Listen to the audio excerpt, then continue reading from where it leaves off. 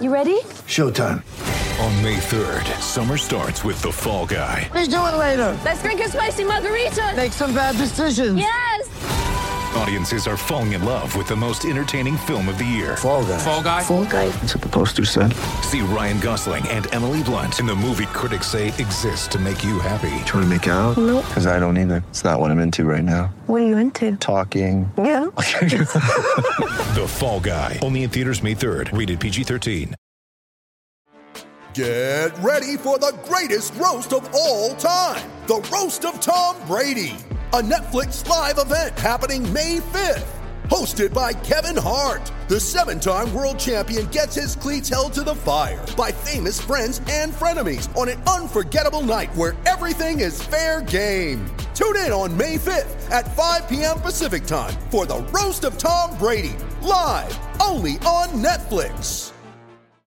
3, 2, 1.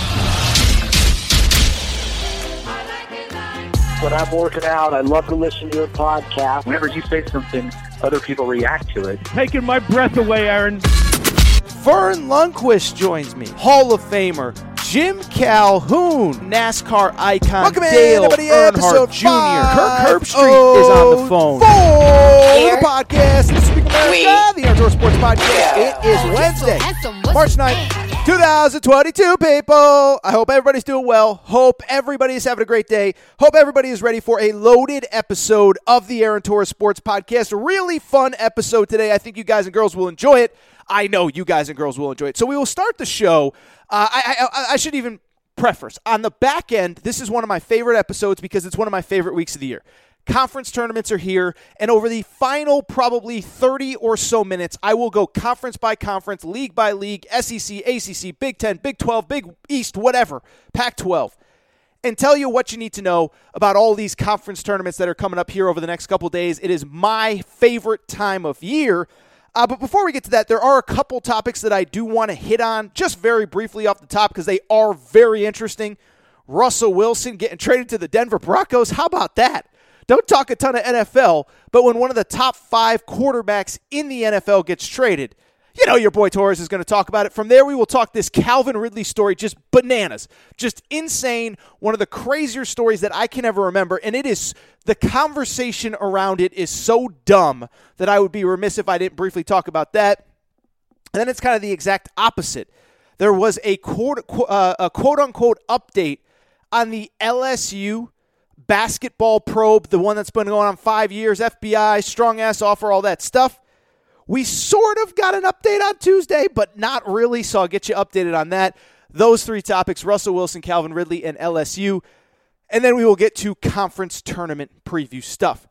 Before we get to all that, though, I want to bring back one of our favorite sponsors. So March Madness is here, and it's time for you and your friends, and some enemies too, to fill out an NCAA tournament bracket. Last year, I told you there was a new and better website for March Madness called Bracket Fanatics. I use them. We ran the Aaron Torres podcast pool through there. Well, they are back better than ever and ready to provide you a bracket experience unlike any other. BracketFanatics.com. Bracket Fanatics is similar to Yahoo and ESPN in that players can invite friends and make their selections for the tournament, but here's what makes Bracket Fanatics different. First of all, they take out all the hard parts of running a bracket. When you start your pool, you set your pool entry fee and payouts. Everybody that joins your bracket can then pay pool entry fees from the website. Once March Madness ends, Bracket Fanatics automatically sends pool payouts to the winners for you. No chasing down Doris from accounting for her final $10 so you can pay everything out. It's all done at BracketFanatics.com. If you do decide that you want to collect and distribute the pool payout yourself, you can as well, but it's there for you, does all the hard work for you. You don't have to track people down. You don't have to collect money. None of that stuff. Everybody registers. If you charge for your pool, use BracketFanatics.com. Everybody signs up there. Everybody pays there. Distribution's done for you. Here's the even cooler part, though. You can make side bets with your friends and family all tournament long, all through BracketFanatics.com. Even if your bracket is busted in the first weekend, who cares? You can send and accept bets on any game in the tournament with every player in your bracket. Make it all back and more with all the important bragging rights with individual bets at BracketFanatics.com. I should mention, by the way, the Aaron Torres Pod Bracket Challenge is up and available. I will be running my personal bracket at bracketfanatics.com. Nowhere else, no other competitor. That's where I go. It is free to enter. I will put a link in the show description, so if you download this episode, you click right through. But then what I need you to do is go to bracketfanatics.com and run your pool through there as well. Whether you're in a big money bracket or just playing for bragging rights, Bracket Fanatics is the ability to make side bets, the best March Madness experience you and your March Madness friends can have. Make sure to check out more at bracketfanatics.com and start your bracket today. Yes, you can sign up for your own brackets there. You can join the Aaron Torres Pod Bracket Challenge, all at bracketfanatics.com. Should mention, by the way, first place, $500 Buffalo Wild Wings gift card, bracketfanatics.com. I will send you the link. Make sure you're using them as well. So thank you again, Bracket Fanatics, bracketfanatics.com. Really excited to work with them all March long. Think it'll be really fun. The Aaron Torres Podcast Bracket Challenge. You'll be able to sign up. Click the link in the show description here. Really fun time coming up March. With that said, though, let's get to the topic of the day. And the topic of the day, let me say this. The topic of the day, if you had asked me, I don't know, Sunday night when I published the last episode of the Aaron Torres Sports Podcast, Monday morning, maybe even Monday afternoon, Torres, what are you talking about on Wednesday's show? My answer would have been very clear. It's conference championship week. It's my favorite time of the year. We are previewing conference championships till hell or high water. We are not doing anything else. Then the NFL kind of was like, no, Torres, you go sit your butt in the corner. You go take your little college hoops that you love so much in the corner. We're going to take over this news cycle here for the next 24 hours. So what I want to say is this. I love college basketball as much as anybody. But this isn't the Aaron Torres College Basketball Show. This is the Aaron Torres Podcast, and because of it, I would be remiss if I didn't at least address a couple of these NFL topics right off the top. So let's start, because as I said, Tuesday, I think you could argue, one of the biggest days in the history of the NFL from transactional news. Obviously, the first one came early. Aaron Rodgers, Green Bay Packers, he's been there forever since, 2005. Drafted out of Cal, sat behind Brett Favre. We think he might finally leave this offseason. Boom. Nope. Aaron Rodgers is coming back to Green Bay. Brett Favre, I don't know what Brett Favre is doing. It feels like he's probably driving a John Deere tractor somewhere right now. But Aaron Rodgers is coming back to Green Bay. What I would say is, I don't think there's all that really interesting to it. Do I think he loves the organization? No, I don't think he does. Do I think the organization loves him? No, I don't think they do. But sometimes in life and in football and in sports, an organization and a player don't have to like each other to know that they are the best fit for each other. The Green Bay Packers cannot do better than Aaron Rodgers, and Aaron Rodgers, I do not believe that there was a better fit for him than the Green Bay Packers.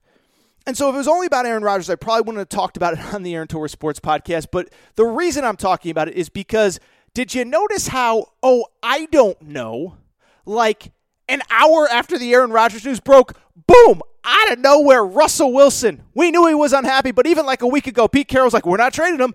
Apparently you are, Pete Carroll, because on Tuesday afternoon, Russell Wilson is traded to the Denver Broncos in one of the biggest, I would say, NFL stories of, the last 10, 15, 20 years. It's just not that often that a star quarterback in his prime gets traded. And so let's talk about it a little bit. First of all, what I would say is this. I don't think the timing of these two things happening at a near identical time is a coincidence, okay? Let's just look at the Denver Broncos. Denver Broncos, believe it or not, they're really probably one of the most storied organizations in the history of the NFL. But I think what we can all agree is it hasn't exactly been smooth sailing since Peyton Manning left. Peyton Manning has 4 years in Denver, 12-3, division title, lost in the divisional round. 12-3 in year 2, wins the division, loses in the Super Bowl. 12-4 in year 3, wins the division, loses in the divisional round. And then 12-4 in year 4, and he wins the Super Bowl, and he rides off into the sunset as a hero, and he says in his closing press conference, I'm going to go drink me a Bud Light and chill out. And so Peyton Manning obviously brought this organization to heights, but he retired in 2015. And here is what the Denver Broncos have been since. 9-7, 5-11, 6-10, 7-9, 5-11, 7-10. They've had guys like Teddy Bridgewater as quarterback. I think Teddy Bridgewater's fine. I don't think he can win a Super Bowl with them. They had Paxton Lynch for a minute. They had Drew Lock for a minute. And so I believe that the Denver Broncos, who of course also fired their head coach, Vic Fangio, and hired Nathaniel Hackett, the former guy from the Green Bay Packers, I believe they went into this offseason saying, we have to get a real quarterback. Now, how far down the road did they get with Aaron Rodgers? Was there any realistic chance that Aaron Rodgers was going to come? I think it was probably at least possible if you break down the timing of it, right? Because if you just think about it at its most basic level, Nathaniel Hackett comes from the Green Bay Packers. Nathaniel Hackett, there was rumors the reason the Broncos hired Nathaniel Hackett was because of his relationship with Aaron Rodgers. Well, Aaron Rodgers on Tuesday morning says, I'm staying in Green Bay, and 3 hours later, Russell Wilson gets traded to Denver. So do I think that they were directly correlated? No. I don't think that's necessarily the case, but what I do think is the Denver Broncos probably have had communications over the last month with the Seattle Seahawks. They've said, look, we got to go down this Aaron Rodgers road. Nathaniel has a relationship with him. It's out of respect to that relationship, but we're still really interested in Russ. Russ, by the way, would you accept a trade to the Denver Broncos? Russell Wilson says yes. They're like, okay, we'll get back to you. We're going to figure this thing all out. Then Tuesday morning hits. Aaron Rodgers signs with Green Bay, long-term extension. And the Denver Broncos are like, crap, we got to get this deal done. How many picks do you want? How many players do you want? You need Drew Lock in there too? Okay, done. And so I don't know if all of it worked exactly like that, but to me, the timing was too coincidental to be actually coincidental. So let's get into the trade now, because to me, that's kind of where it gets interesting, right? And to me, I'll be blunt. I think, it goes without saying that I do think that the trade makes perfect sense for the Denver Broncos. I just listed off their last 7 years since Peyton Manning retired. Third in the division, 9-7. Fourth in the division, 5-11. Third in the division, 6-10. Second in the division, 7-9. 5-11, 7-10 over the last 2 years. So I get why Denver decided to make a trade, and I get why they went and got Russell Wilson. I think Russell Wilson is one of the top 5 players in the league. Top 5 quarterbacks in the league when he's fully healthy. He wasn't fully healthy last year. He missed a bunch of time for the first time in his career, but he's a really, really good quarterback. What I think is much more interesting, though, is a conversation about Russell Wilson. And why exactly did Russell Wilson accept a trade to Denver? Because here's the thing. I think most of you probably know, but for those of you who don't, Russell Wilson has a full no-trade clause. He is one of the few players in the NFL that can just say no. Somebody, you want to send me here? No. You want to send me there? No. You want to send me there? I'll think about it. You want to send me there? I'll go. And so before anything got done, Russell Wilson had to rubber stamp this deal. And I'll be honest, I don't get it. Now, on the one hand, I understand he didn't want to go back to Seattle. It's been bad there 2 or 3 years. Feels like he's been with Pete Carroll for a decade. It feels like the relationship just ran its course. That happens sometimes. It's part of the deal. It's clear the organization as a whole is regressing. He got banged up, and they've had issues, right? 2 years ago, there was a story about him storming out of a pre-game meeting because he didn't like some of the play calls, blah, blah, blah, blah, blah, this and that. This year he gets hurt, the team falls apart without him, and it's clearly a sinking ship. So I understand why Russell Wilson wanted to get traded. What I don't understand, though, is why Denver? Like, even with the Aaron Rodgers stuff, I was like, why? What is the obsession with Denver? I understand that, they have some decent young talent on the roster. I'm not going to argue that. But at the same time, is it that talent? Is it that talented? I mean, Courtland Sutton, that's who you're demanding a trade from. Jerry Jeudy, that's the guy that you're hitching your career, the second half of your career on. Well, that's the guy that's going to put me back over the top. Jerry Jeudy, going to get me to a Super Bowl. Because I don't really see him being the guy. Melvin Gordon, good running back. Is he great? Is he significantly better than what you had in Seattle? I don't know. Tim Patrick, 53 catches. Whatever. And so that was the part that kind of blew my mind. Russell Wilson can go anywhere. Russell Wilson can say no to anything. And he has convinced himself, and I think a lot of people in the media have convinced themselves too, that Denver has this treasure trove of young talent. This isn't what Tom Brady walked into in Tampa. This isn't what Matthew Stafford walked into this year and then further acquired in Los Angeles. This is like a fine core, but it's not like an unbelievable core. And then on top of that, here's the part that blows my mind as far as why would Russell Wilson want to go to Denver? Have you seen that division? Have you seen that division? Because that division now, and I understand Russell Wilson was probably in the best division in football before. San Francisco 49ers, Kyle Shanahan, Los Angeles Rams, Sean McVay. Arizona Cardinals, don't really care much for Cliff Kingsbury, but Kyler Murray, when he's happy, he's pretty good. That was the best division of football that Russell Wilson just left. Now he's going into the best division in the best conference that I can ever remember for quarterbacks. Just think about just the division. So first of all, just the division. 6 times a year to win the division, to be the best team just in your division, you got to play Patrick Mahomes twice. You got to play Justin Herbert twice. You got to play Derek Carr twice. Not exactly easy. Chiefs obviously made an AFC championship game. Raiders made the playoffs. Chargers were the first team out of the playoffs. And if that final game of the regular season had gone a different way, all 3 teams, the Chargers, Raiders, and Chiefs, could have made the playoffs. Beyond that, have you seen the rest of the conference? Josh Allen in Buffalo. Joe Burrow in Cincinnati. You go on and on down the list. There are teams all over this conference. And so to me, that's the confusing part of this. I get why the Broncos did it, because they didn't have one of those dudes. I get why Russell Wilson wanted out of Seattle. I just don't understand Denver. And think about Russell Wilson. You can pretty much go anywhere. So there's been a rumor forever that Russell Wilson was interested in the New York Giants, right? And part of it's a branding thing, and Ciara is his wife, and she wants to be in New York, and there's all these opportunities, and you can meet with CEOs and all this kind of stuff. And there's been a lot of buzz around the New York Football Giants for a long time with Russell Wilson. And I'll be honest, if I was Russell Wilson, I think that'd be the move that I would want to make. Because yes, the Giants are probably further from actually competing, but at the same time, you know who you're not competing against when you're with the New York Giants? You're not competing against Josh Allen to go to a Super Bowl. You're not competing against Joe Burrow to go to a Super Bowl. You're not competing with Justin Herbert, Patrick Mahomes, and Derek Carr just in your division 6 times per year. And so to me, when I sit there and I look at Russell Wilson and I say, if you've determined that it can't get done in Seattle, okay, that's your prerogative. I get it. You've been there a decade. It's run its course. It's time to move on. What gives you a better chance to make a Super Bowl in like the next 10 years? Because to me, I'll just be blunt. I watched those NFL playoffs like you did.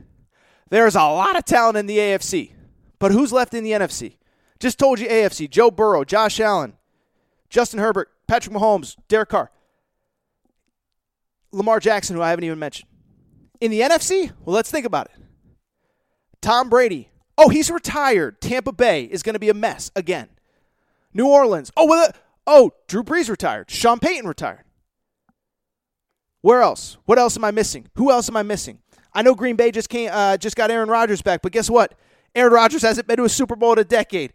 I know Arizona has the Kyler Murray deal, but Kyler Murray hasn't won a playoff game in his career. So really, when you look at the NFC, it's an Aaron Rodgers who hasn't made a Super Bowl in a decade. It's a Dallas which can't get out of its own way. And it is obviously the last team that I mentioned, the Los Angeles Rams, who are maybe now finally starting to figure it out. So I'm not going to belabor the point. I'm not going to go on. I actually do want to get to the Calvin Ridley deal because I think it's fascinating. But Russell Wilson is a member of the Denver Broncos, and I'd be remiss if I didn't talk about it. All right, let's switch gears. Let's very quickly stay in the NFL. And I wasn't planning on doing so much NFL, but listen, couple things. One, when one of the 5 best quarterbacks arguably on the planet when he's healthy, and I think Russell Wilson is that, when that dude gets traded, we're talking about it on the Aaron Torres Sports Podcast. Like I said, this isn't the Aaron Torres College Basketball Podcast. This is the Aaron Torres Sports Podcast. So that's one. But then two, what I would also say is beyond the Russell Wilson stuff, I think we actually had a more interesting topic, one of the most interesting stories that I can ever remember in recent sports history. We talked Russell Wilson. That's the biggest story. To me, the most interesting story, though, that comes with this Calvin Ridley deal. And I'm sure by now most of you know all the details and most of you know the story. But really quickly, Calvin Ridley, wide receiver, Atlanta Falcons, played at Alabama. Really, really, really talented player, former first-round pick, top 10 pick. Calvin Ridley got himself into some big, big, big trouble this week because it was discovered that Calvin Ridley bet on an Atlanta Falcons game through an online sportsbook. It wasn't much, just $1,500. But at the same time, he broke one of the cardinal rules of sports. We're going to get into the rules and all that stuff in a minute. And he bet on his own games, and he got caught, and he ain't going to be playing football for a long time. On Monday afternoon, NFL announces he is suspended for at least this coming season, the 2022 season, and the key word there is at least. The key phrase there is at least. I think there's a real possibility that Calvin Ridley may never play in the NFL again. This is a banana story, and what I would say is, before I get to my opinion, I saw some really bad takes on this, okay? I try not to criticize other people's opinions. We all have opinions, but any opinion that starts with, you should be able to bet on your own games if, it's just a dumb opinion. I saw that you should be able to bet on your games, period. You should be able to bet on your games if you pick your team to win. You should, whatever. Then I saw the other ones of, well, how does he get a year when this guy got this for this crime? Can we just stop with all that? So a lot of terrible Calvin Ridley takes. I'm going to give you a good one. Let's get into it. Let's discuss it. And what I would say just in general with all this Calvin Ridley stuff and really just these controversial kind of off-the-field sports topics, I think most of you guys and girls have been listening to this show long enough know, like, I generally am, I think, pretty sympathetic to people. You do something stupid, you make a mistake, you deserve a second chance. And so in Calvin Ridley's case, I do hope that he does get to play NFL football again, because if you look at it, $1,500, it doesn't feel as though he was making this bet, placing this bet to get rich, as much as he just was looking to do something to pass time during, I think he was injured at the time. So I feel bad, and I do hope that he doesn't get suspended essentially for his career. It does not appear as though right now that he will be. But what I would also say is this. Calvin Ridley is one of the few people that is in serious, serious trouble that I have absolutely zero sympathy for. Absolutely zero sympathy for, and it's for one simple reason. The reason I have no sympathy for Calvin Ridley, it's pretty straightforward, right? Professional athletes. You know that, like, the stars are just like us, they take out the trash. Professional athletes are nothing like us, okay? I think that's from Us Weekly or whatever. Stars are just like us. Well, I'll tell you, professional athletes are nothing like us. And that's a good thing. Good for them. This isn't a jealousy thing. This isn't an anger thing, whatever. But these guys, and some girls too, they've been touched by God. They're just bigger, faster, stronger. They're just born differently than the rest of us. And with that comes a lot of great opportunity. First of all, there are professional athletes like Zion Williamson is probably going to make more money by the time he's 25 than basically anybody listening to this podcast maybe will make in their entire lives. I mean, we're talking about a $100 million sneaker contract, a big, NBA contract, other endorsements, all that good stuff. So you get access to insane, life-changing wealth. Good for you. I'm not criticizing. I'm not jealous of Zion Williamson. He's earned what he's gotten. Beyond that, you get access to things that you and I can't even imagine. Best hotels, best cars, best food, best trainers, best chefs, best tutors when you're in college, most beautiful women or men, depending on what you're into. You get access to a lot of great stuff if you're a professional athlete, okay? And so what does this have to do with Calvin Ridley? It's that essentially you get access to all this stuff with kind of a little bit of a caveat. And that caveat is you really only have to not break two rules, but there are two rules. There are two rules to being a professional athlete. Everybody's got rules. You got rules at your job. You got rules for your kids. You got rules for whatever. And there's really only two jobs, and this is why I don't feel bad. This is why I don't feel sympathy for Calvin Ridley, because really when you're an NFL athlete, when you're a professional athlete, there are really only two rules that you have to abide by in society. Don't do something that is so stupid that you're going to end up in jail, right? Like, you can do dumb stuff. Just make sure that you're not going to jail. You can smoke weed if you want. Just don't bring a car full of it across the border from Mexico. I hate to be crass here, but I'm going to bring up a touchy subject. You can drink, can have fun, can go to the club, can go to the strip club. Just don't be Henry Ruggs and get behind the wheel. Don't be Henry Ruggs and put other people's lives at risk, and you're making millions of dollars. And that's really the first rule. Just don't do something so stupid that you go to jail. And by the way, even when these guys go to jail, it's like the second they get out, they're good. Michael Vick goes to jail for a full year. Federal prison. Gets signed the next week. Kareem Hunt, he didn't even go to jail, like I said. Gets caught, physically assaulting a woman on video. Gets signed the next week after he gets cut by the Chiefs. So really, there are two rules. One, don't do something so stupid that you end up in jail. And the other one is, you cannot bet on your own games. That's been the case probably since before all of us were born, since sports gambling became a thing, since professional sports became a thing. Everybody knows about Pete Rose. That thing's been going on for 40 years. He's still trying to get reinstated. MLB saying no. And I know for a fact these young athletes are taught you cannot bet on your own games. And oh, by the way, you know what we found out on Tuesday after all this came out? The NFL policy is actually these guys can bet on other stuff. So if he went on that app and he just bet on horse racing or tennis or golf or NBA basketball or Major League Baseball, he would have been fine. But you cannot bet on your own sport. And that's why I have zero sympathy. You have two rules.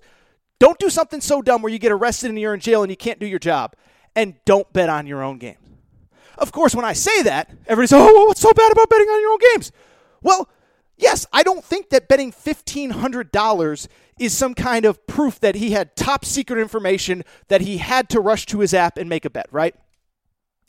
But it does still, whenever a player is betting on his own team, it does give off the impression that they have some kind of inside information, or at least that they could.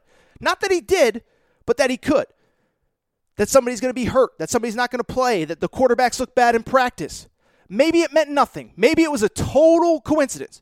But the idea that it could even be out there, that somebody has access to some kind of information that the general public does not, that is why, in a nutshell, professional athletes cannot bet on their own team, because it gives off the perception, that maybe you have some kind of information that other people don't.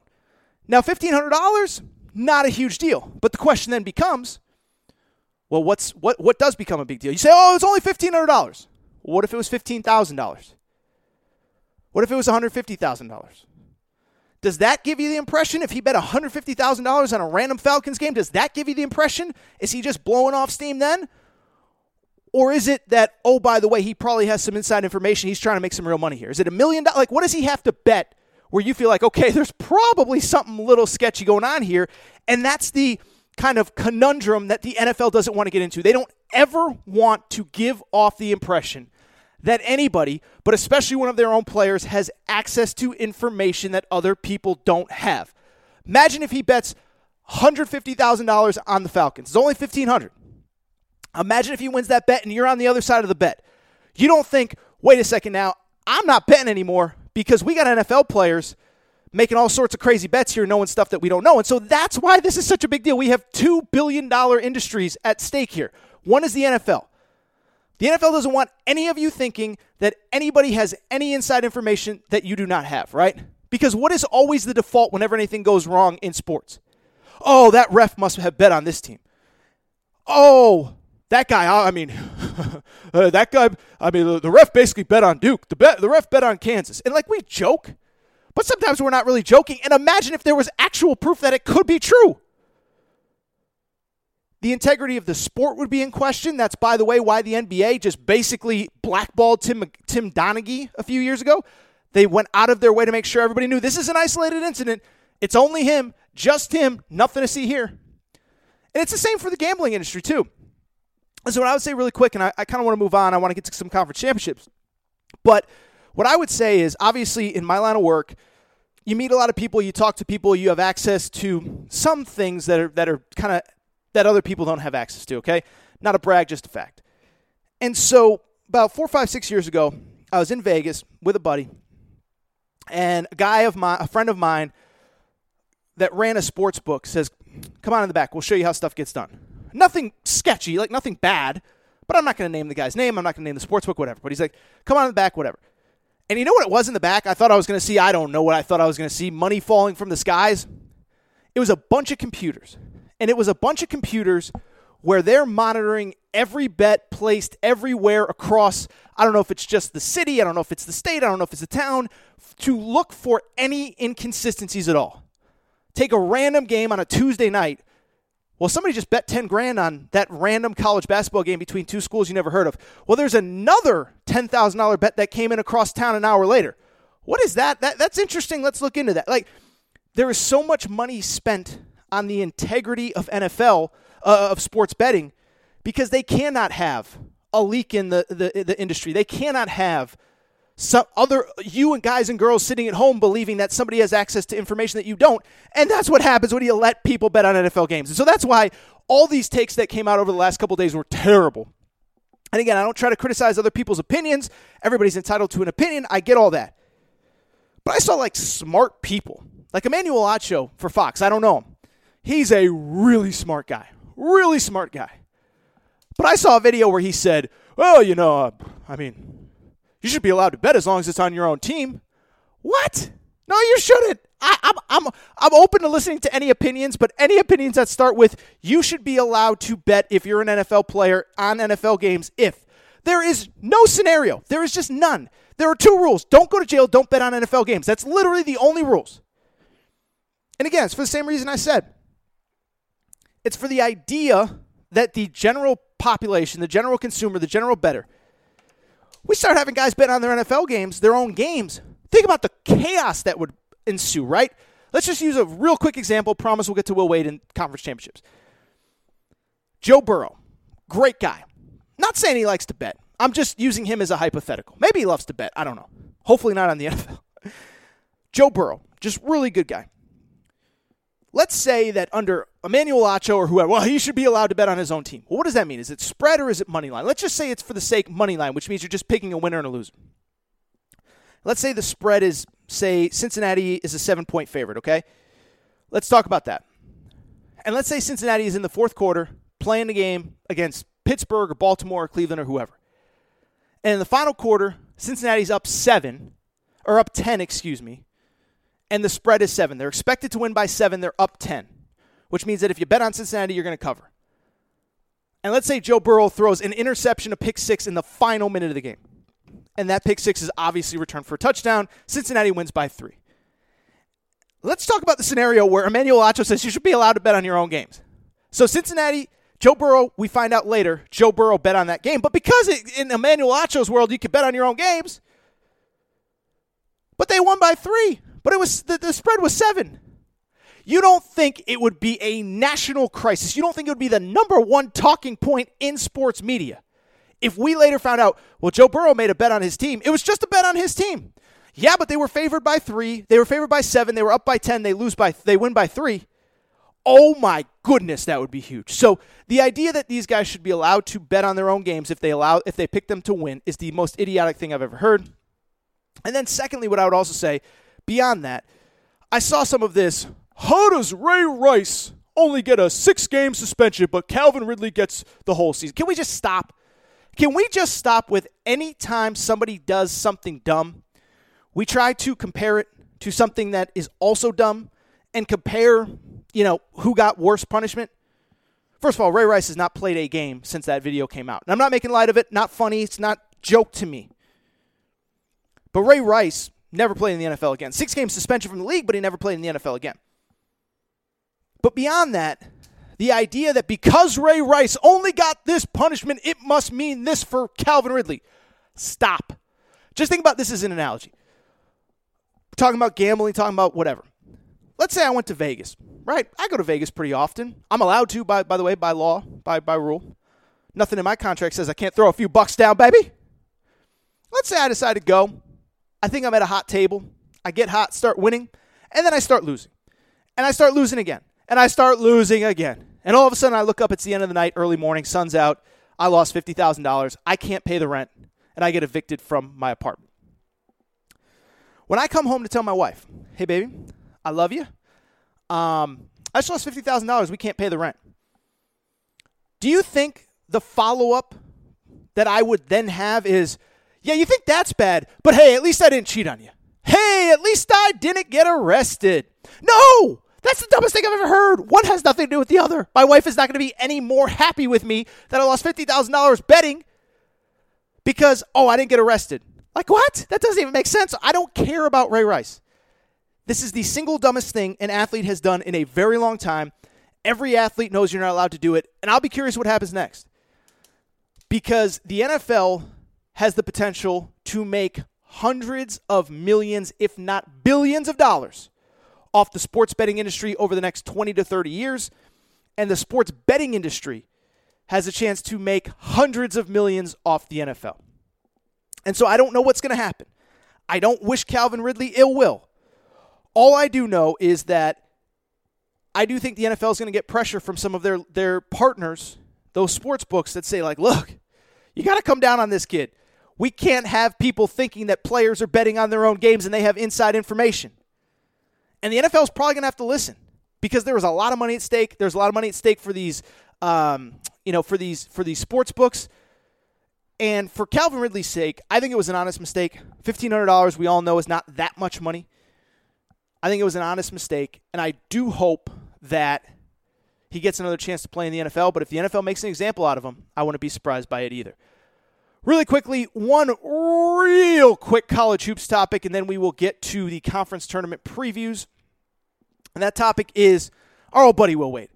So I was out on Tuesday. I was doing some stuff, going to do some fun stuff, probably going to do a Twitter Spaces with my buddy, Spread Investor, on whatever it is, Wednesday morning. And I bring it up because probably going to work with Spread Investor. Probably going to do a little Twitter Spaces. And I'm offline getting some stuff done with my phone. And I come back and I see this big, bold headline. LSU finally gets their notice of allegations, okay? And for people, I think you probably remember, but one, the LSU situation I'm talking about is obviously Will Wade. 3, 4, 5 years ago, strong-ass offer, caught on wiretap, all that stuff. And the notice of allegations is officially coming from the report. The notice of allegations essentially is the official report from the NCAA. This is what we believe that you did wrong, okay? And so I see the headline. I'm like, oh, man, this could be juicy. We finally, 5, 6 years, Will Wade, what's going on? All I'll say is this. The story that came out about Will Wade is nothing, okay? I'm calling out everybody. Just called out Emmanuel Acho, who I'm sure is a very nice guy. He strikes me as a very nice guy. Let me call out Pat Forty. Like, I don't know what Pat Forty's deal is with LSU, with Will Wade, with whatever. But, like, he just made a story up out of nowhere. First of all, LSU didn't even confirm that they got the document. All Pat Forty was saying was that they got the document. And then on top of that, how about this? He didn't say what was in the document. So, there could be major infractions. Yeah, there could be nothing. It's not a story unless you know what's in the document. Like what Pat Forty did and what the media who followed the story did was they basically, this is the equivalent. It would be like me putting out an article and saying SMU football is going to be hit with crippling sanctions, or SMU football with a football controversy you won't believe. And then I literally just regurgitate what happened in 1986. That's basically what happened with Pat Forty on Tuesday. Puts out a story, there's no new information. He quotes the same stupid documentary that came out during the pandemic in 2020. There's nothing there. And so look, at some point we're going to have to talk Will Wade. Because I don't know if he's going to survive this. You guys asked me, how does he still have a job? There's nothing on him right now that we know of. Now, that could change in a week. That could change in a day. The notice of allegations could become public tomorrow. But as I record right now, there's nothing. So dumb story, uninteresting story, but many of you have asked. I felt obligated to talk about it. But now let's get to the fun stuff. Let's get to a little conference tournament previews. I'll be back to talk about all that. I'm going to take a quick break.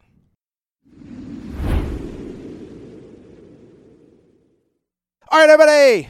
I am back. Good to be back. And I do want to switch gears. I do want to talk a little college hoops. First of all, I will say this.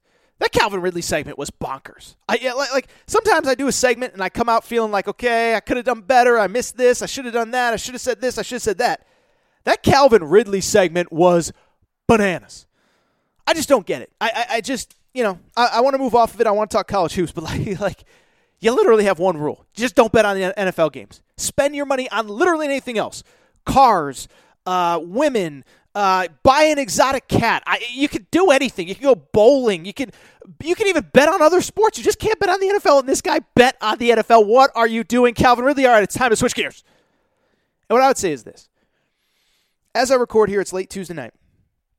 And it's Champ Week. And if you followed me at all for a long time, I've had a very controversial opinion on Champ Week versus the first week of the NCAA tournament. For most people in the media, they'll say, the best day of the sports calendar. The first day of the NCAA tournament. The best week of the sports calendar. The first week of March Madness. And to be clear, I love both of them. This is not an anti-March Madness rant. There are a lot of things to be upset about in this world. March Madness ain't one of them. It's going to be great this year. But I have argued forever that my favorite week of the year in sports, which obviously in turn means in college basketball as well, is this week right here. It's Champ Week. It's the week where we get all the best teams playing 3, 4, 5 times, playing in their conferences against teams that know each other in games that have almost as much meaning. I won't say as much, but basically from Tuesday to Saturday, you get games all day up until past midnight Eastern. And then Sunday, you get a bracket at the end of it. And you get good games between teams that know each other. So just think about, let me just use the SEC really quick. We could have a scenario where Arkansas and Auburn play on Saturday, and Tennessee and Kentucky play on Saturday in the semifinals, okay? And I bring that up. We'll preview each conference in a minute. But I bring that up because then if those teams, whoever wins those games, if we get those 4 teams in the semis, they then have to play another game the next day to win the conference championship. And so rather than getting, say, Kentucky or Auburn against the 16 seed and then an 8 seed next week, we get Kentucky against Tennessee, Auburn against Arkansas, and then the winner's got to play each other.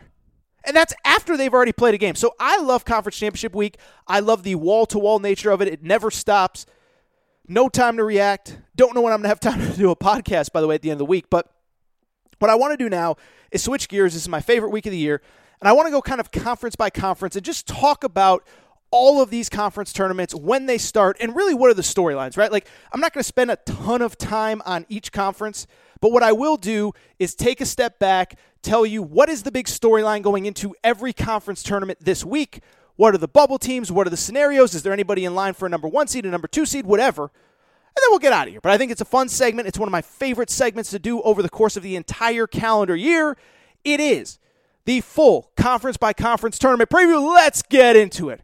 Now let's start with the ACC. The ACC tournament has technically already started as I record here on Tuesday night. Boston College smacked Pitt as of right now. Jeff Capel still the Pitt head coach. After that, Clemson beat NC State as of right now. My boy Kevin Keatts is still the NC State head coach. And then Louisville took care of Georgia Tech late in the evening. But it really gets underway on Wednesday. And then the big boys, the Dukes, the Notre Dames this year, the North Carolinas, they play on Thursday, okay? And so in terms of the really big storylines in the ACC, what I would say is this. Duke is clearly the best team. Duke is clearly the team that is best equipped to make a deep run in the NCAA tournament. My question for the ACC is this. Is there another team somewhere in this bracket that goes on a run and emerges and becomes a team that we sit there and say, whoa, wait a second now. We thought it was only Duke? Well, what about this team? Could this team be an Elite 8 team? Could this team be a Sweet 16 team? Could this team even make a Final Four? Now, I don't know what's going to happen because the ACC's been awful all season long, but I don't think it's inconceivable either. But I don't think it's going to come where you think it's going to come from. I think everybody would be kind of under the assumption that if anybody besides Duke was going to make a run and really establish themselves in this conference tournament, probably North Carolina, and for good reason. North Carolina is the second most talented roster in this conference. North Carolina is a team that I had in the preseason top 15 because I believe they were, in fact, a threat in November and December to make a Final Four. Then the season got played. Then they did nothing. They were 12-6, and then they went on a run late, and they beat Duke on Saturday. And so I think what I would say is that I think everybody thinks that North Carolina is the team, but I really don't see it, and here's why. It's because of what I talked about on Monday's show. Is North Carolina really this drastically improved team over the course of the last few weeks?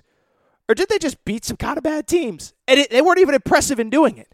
So before Duke, you know what happened before that? They beat Syracuse in overtime.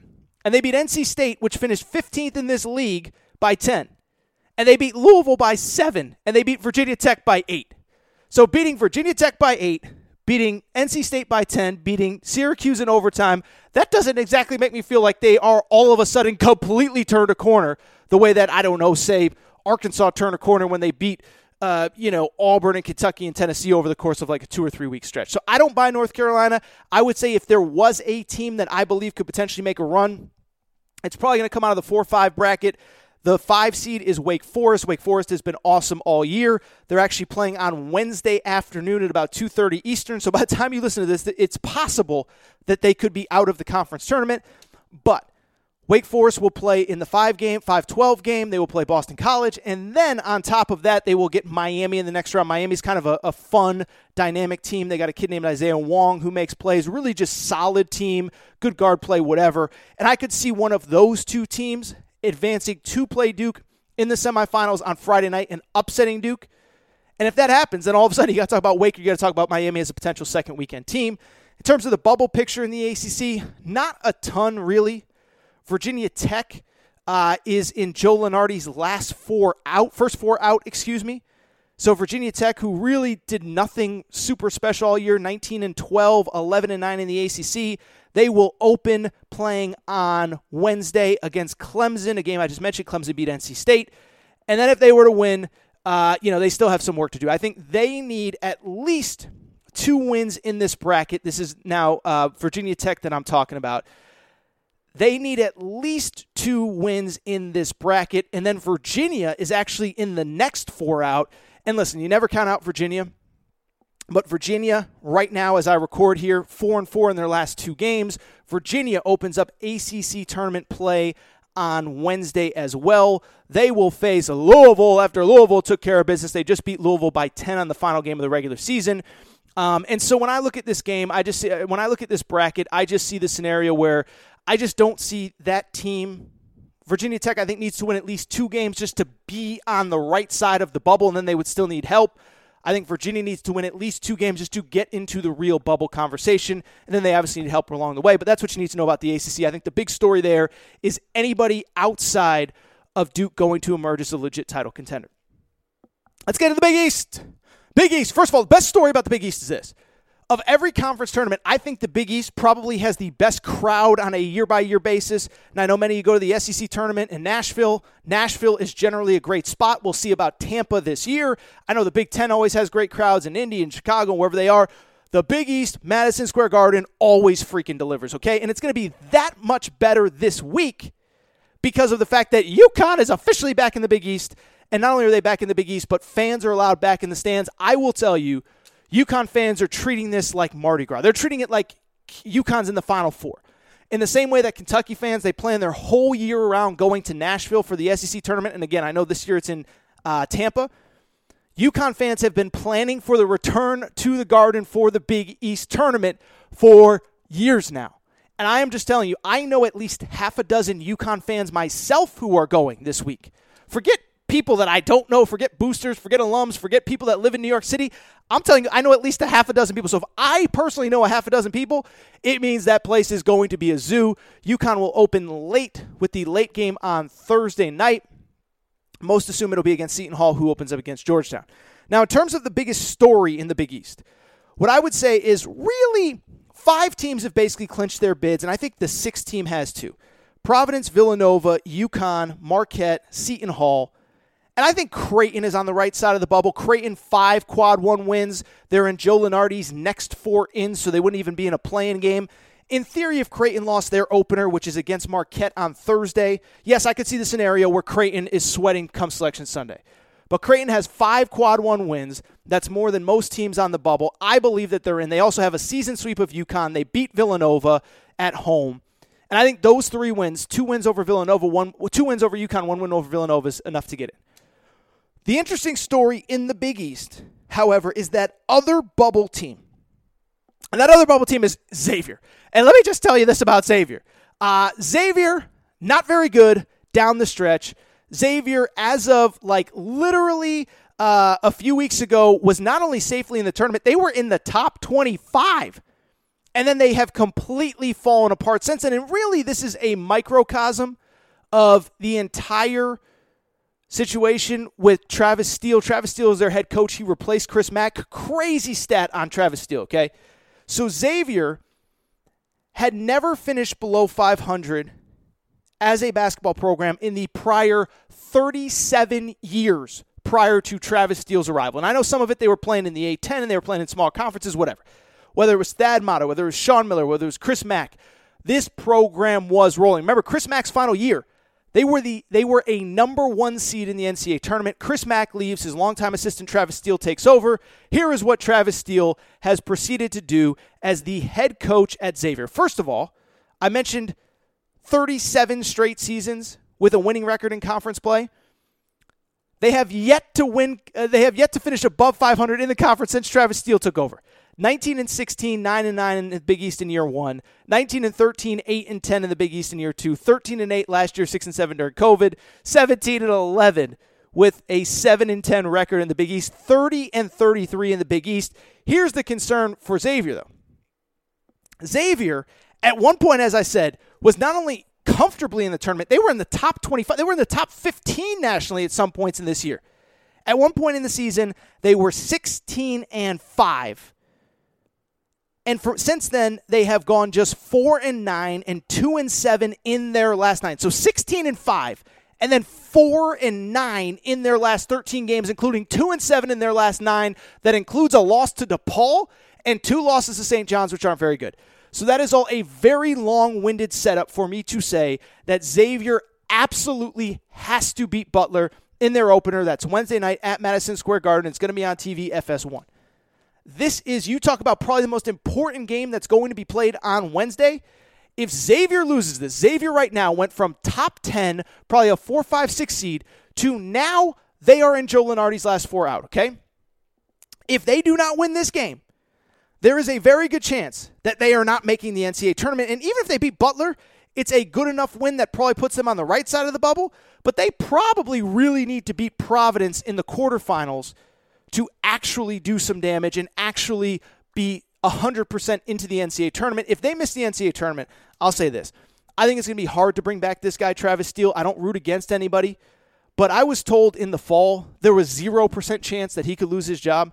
If he has another collapse, a 4th straight season under 500, I just don't know how it gets pretty. By the way, I'm going to do predictions on the conferences. I forgot to do it. ACC, give me Duke over Notre Dame. I don't think there's any crazy upsets in the ACC. Big East, I'll say this. As far as the bracket shakes out, Providence will play the winner of Creighton Marquette. And then UConn and Nova are on the other side. I'll say this for UConn, okay? Love my Huskies, love UConn. I do worry a little bit about them. They do have a tendency to get up really big leads in the first half and then blow a lead. They were up 16, 19 points at half against DePaul the other day. It was a 4-point game with 4 minutes to go. And what I would say is they actually get Seton Hall in the quarterfinals. Seton Hall can give them trouble, man. Seton Hall can give them trouble. I would not be surprised if UConn gets upset on round one, on night one in the quarterfinals. I'm not rooting for it. But I will say this. I think we do get a Villanova champion in this thing. I'm going to throw a little curveball at you. I love Providence. I'm a Providence defender. Marquette has given them fits this year. Marquette in the quarterfinals, Marquette in the semifinals. Marquette, they play fast. They force a lot of turnovers. They get Providence out of their comfort zone. They beat Providence at home. They barely lost on the road. Give me Villanova over Marquette in the Big East. Let's get this bad boy moving. Also Wednesday to Saturday, the Big 12. So what's the big question in the Big 12? Well, the big question in the Big 12 is pretty straightforward. There's really no bubble teams to speak of. The Big 12 is kind of one of the more straightforward brackets out here this week. There's only 9 teams coming because there's 10 teams in the Big 12, but Oklahoma State is not eligible for the postseason this year. That's an ongoing thing from the FBI. They're not eligible. So 9 teams are showing up, okay? Of them, 6 are very comfortably in. That would be Baylor, Kansas, Texas, Texas Tech, Iowa State, TCU. 2 are definitively needing to win the conference tournament to get into the NCAA tournament, West Virginia and Kansas State. The only one that's even a fringe bubble team is Oklahoma, Porter Moser. Year 1, they're 17-14. I think they probably have to make the final just to be on the bubble. And if they make the final, just go ahead and win it there. So no real bubble talk in the Big 12. I think the interesting thing to me about the Big 12 is there really is there a national title contender in the Big 12, right? Because ESPN tries to shove, they try to shove the Big 12 down and throw, it's the best conference in college basketball. It's this, it's that. Well, guess what? The SEC beat them 6-4 in the Big 12 SEC Challenge. The Big East Big 12 Challenge, I believe, was 5-5 or 6-4 in favor of the Big East. So, why are we so positive that the Big 12 is that awesome? Not going to have the most bids. That's going to be the Big 10. Don't have the most Final Four national championship contenders. That's the SEC. Don't have the best top whatever. I'd argue the Big East player, school for school is as good at the top 5, top 6. So what does the Big 12 have? They have a Kansas team that has gone 2-2 over their last 4 games. The 2 wins by 4 at home over TCU, and in overtime against Texas, not buying them. Baylor, they've been really good all year, but man, this team just cannot catch a break with injuries. I've said it before. 7 of their top 9 players have missed multiple games with injuries. They just can't get consistent. And then you look at the rest of the conference. Texas, I'm out on Texas. I could not. It made me sick to my stomach thinking about Texas. Texas Tech, play really good defense. Can they score enough? One of their star players, Kevin McCullough, can never stay healthy. Iowa State, TCU, good stories. I cannot see the scenario where any of these teams make a deep tournament run. In terms of the tournament itself, I did like TCU as kind of a dark horse. They've been playing well. They just beat Kansas at home a few days ago. They almost beat Kansas on the road a few days after that. The problem with TCU is they have a really tough draw. They will open the Big 12 tournament against Texas on I guess it would be Thursday. So there's very few games in this tournament. On Wednesday, there's just a one single game, I believe, and then everything ratchets up on Thursday. But they would have to beat Texas, and then from there they would have to go through Kansas, and then from there they would get the winner of Baylor versus Texas Tech. And so to me, I think TCU is a good story. They're probably, if I'm looking for a little bit of a long shot, that's cool. But at the same time, I just don't see the scenario where they have enough to win those 3 games. They'd have to beat Texas, Kansas, and then probably Baylor versus Texas Tech. In terms of this bracket, I would say give me Baylor. I think Baylor on a neutral. Do I want Baylor? Baylor would have to go through Texas Tech and Kansas. Give me Kansas. Kansas over Baylor. I think Baylor is the better team. But Baylor is going to have the much tougher path than Kansas is, and so I do believe that Kansas is the team to beat in this conference. Let's keep rolling, people. Let's go a little off the radar here. We went ACC, Big 12, Big East, Big 12.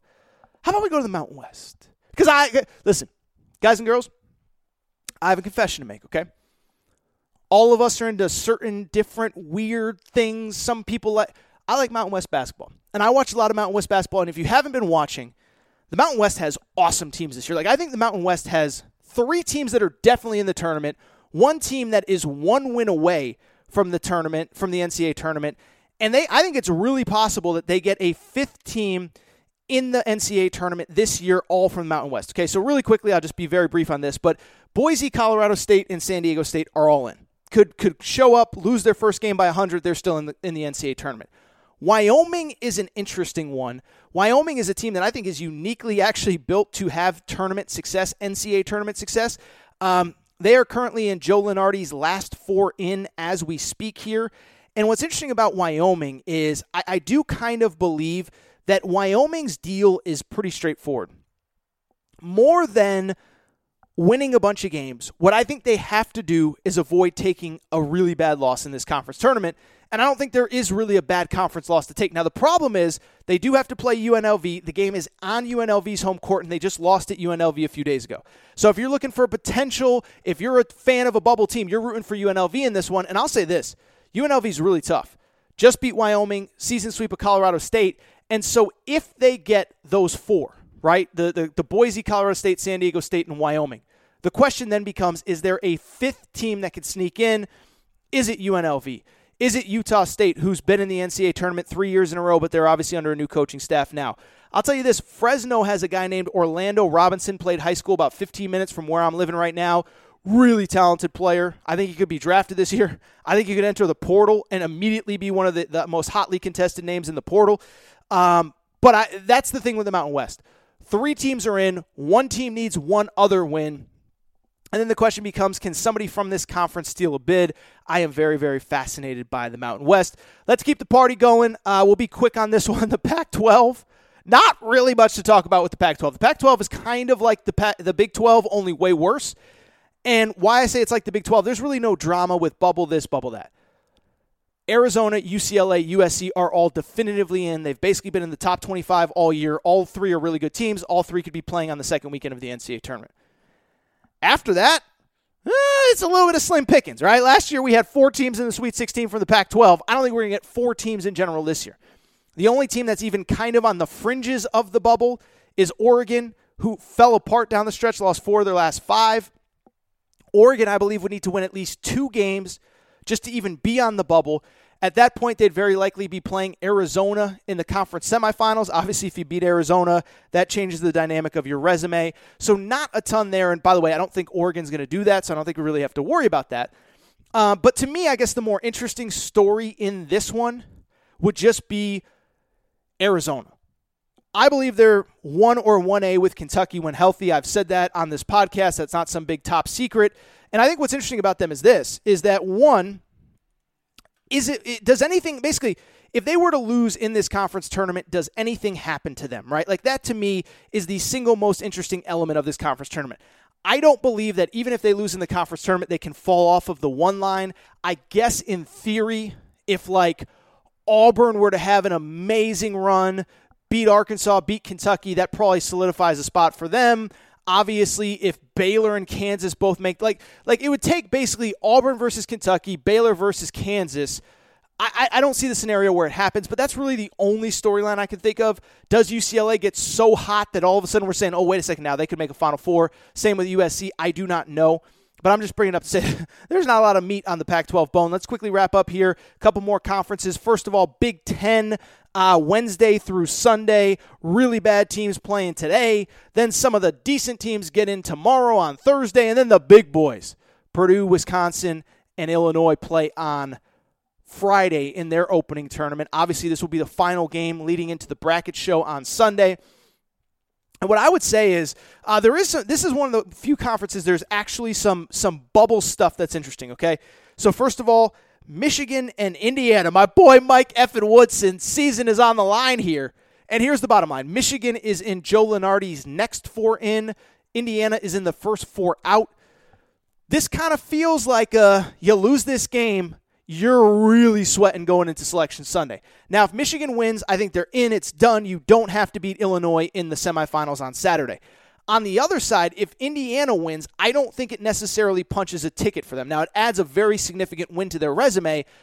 I don't know that it's still enough. They'd probably have to beat Illinois on Saturday afternoon. Good luck with that, Indiana, if they were to pull it off. But to me, or I guess it would be Friday afternoon, excuse me. But to me, I got to sit there and say I don't see the scenario where Indiana even beats Michigan, let alone Illinois. So if Indiana loses this game, no NCAA tournament for them, more pain, more suffering. I actually feel bad for Indiana fans at this point. The other bubble team in this conference, by the way, really interesting story, is Rutgers, okay? So Rutgers took some really, really bad losses early, and they had some really, really great wins in the conference tournament, including against Illinois at home, including against Purdue at home. And what's so interesting about Rutgers is this. They are one of the top 4 seeds, which means they get a double bye into the second day of the tournament. They don't have to play until Friday. They also, and I think this is really interesting, is they're on Joe Lunardi's last 4 in. In other words, they haven't clinched an NCAA tournament bid yet. So when I look at this tournament, that is, along with the Michigan-Indiana game, that is probably the single most interesting thing to me about this bracket individually, is what happens when it comes to Rutgers, and do they do enough to go ahead and clinch an NCAA tournament bid? And it's not as though they have like a super easy path here either. They are the number 4 seed. They could get Iowa in the second round. Iowa's a really good team. I think Iowa's better built to make a deep NCAA tournament run this year than they were with Luka Garza last year, the year before. So Rutgers probably needs a win over Iowa to clinch a spot. If they win that, I have to imagine they're in. If they don't, they are going to be sweating. I would suspect that they still get into the first 4, But Rutgers in the Big Ten is the big story there. In terms of the bracket, none of these teams like super move the needle for me. I think what's tough to predict a winner in this one is Johnny Davis, the Wisconsin guard, left the game on Sunday against Nebraska. Is he going to be back to 100%? What does it mean for Wisconsin? Blah, blah, blah, blah, blah, blah, blah, blah, blah. So I'll go Purdue, Illinois in the final. I'll go Purdue in the title for the title. Purdue is just a bad matchup for Illinois. They played twice this year. I watched twice. They destroyed Illinois. Purdue is my Big Ten tournament preview expectation. Really quickly, 2 more conferences to get to. First of all, how about the AAC? Penny Hardaway. This conference is pretty straightforward. Houston in. SMU, first 4 in basically every bracket that you look at. They need to win their opener. If they win their opener, they become interesting. If they win their opener, by the way, you know who they play in the semis? They play Penny Hardaway, the Memphis Tigers. They're the story here. Look, Memphis is the story. First of all, Memphis opens with the winner of Central Florida, South Florida. Memphis, for the love of God, just win that game so we don't have to debate whether you make the tournament or not. But if you make the tournament, I'll say this. I think Memphis is a scary team. I obviously did the whole segment on, I guess it was Monday's show. Memphis, if they make the tournament, I am just warning you, is a terrifying team to see in your bracket. They're big, they're athletic, they're experienced. Their best player, DeAndre Williams, is 26 years old. Jalen Duren's a lottery pick. They play real defense. The offense has gotten much better. That's what's interesting to me in the AAC. And then finally, we'll wrap SEC. I mean, first of all, from the bubble perspective, I will say there's another interesting bubble game in this one. Texas A&M and Florida are both in Joe Lunardi's next 4 out, which means they probably have to win at least one game and then probably potentially a second game. Here's the problem. They play each other in the first game. First game on Thursday. Number 8 Florida, number 9 Texas A&M. Loser, season's done as far as NCAA tournament's concerned. Winner, here's the fun part. You get to play Auburn on Friday. So, yeah, good luck with that. To me, look, we know what the story is. First of all, by the way, RIP Tom Crean. We got the report. When Tom Crean officially gets fired, we'll talk about it. It may be by the time the next episode drops. Obviously, Georgia plays Wednesday. I suspect they'll lose. If they lose, I suspect that come Friday we will have a Georgia segment to do. But I bring it up because outside of that, the single most interesting story, we know what it is. We know what it is. It's those top 4 teams. Do they all get to the semis and what happens from there? Auburn's the 1 seed. Kentucky's the 2 seed. Tennessee's the 3 seed. Arkansas is the 4 seed. And why this tournament to me is maybe the most interesting, those top 4 teams, you guys are all fans. Kentucky fans, Arkansas fans, Tennessee fans, Auburn fans. All 4 of those fan bases think they're going to the Final Four. By the way, maybe they do. Who knows? But why I bring it up is because I believe that if all 4 of those teams advance to Saturday's semifinals, that is going to have a Final Four type atmosphere in Tampa. If you even go back to last year, think about how few fans were allowed in the stands, and think about the fact that we got Alabama LSU, okay, in the semis. Alabama LSU, and I remember Bridgestone Arena being crazy. I remember Nate Oates pulling down the mask and screaming after he took down LSU. So you think about how it was last year, and then you think about, 18,000 Kentucky fans or 18,000 Arkansas fans or a lot of Tennessee fans, Auburn fans in that building. I think it's going to be crazy. In terms of who I think will win, I'll be blunt, I think it's Kentucky. I think we get Kentucky over Auburn for this reason. I think Auburn is a bad matchup for Arkansas in that semi. Love Arkansas. Woo Pig Suey. Big Pig Invasion. But the bottom line is Arkansas at home needed overtime to beat Auburn without Zeb Jasper, who's now back. So I like Auburn to win that game. And then I like Kentucky. And with Kentucky, it's pretty straightforward. I've said it for 3 weeks. I think when they're healthy, they're the single best team in college basketball. Right now, today, we'll see if these guys stay healthy over the course of the next 3 games, because these guys really haven't been able to stay healthy. But if they're healthy, I think Kentucky and Arizona are the 2 best teams in college basketball. So give me Kentucky over Auburn in the SEC title game. And again, across the rest of college basketball, I didn't even give an AAC winner. Let's just say Memphis for the sake of it. I will have Purdue over Illinois in the Big Ten. I have Arizona over USC in the Pac-12. I didn't pick a winner in the Mountain West because who cares? Not that who cares, but I'm just not picking one. I have Kansas over Baylor in the Big 12. I have Villanova over Marquette in the Big East. And finally, ACC, I have Duke over Notre Dame. All right.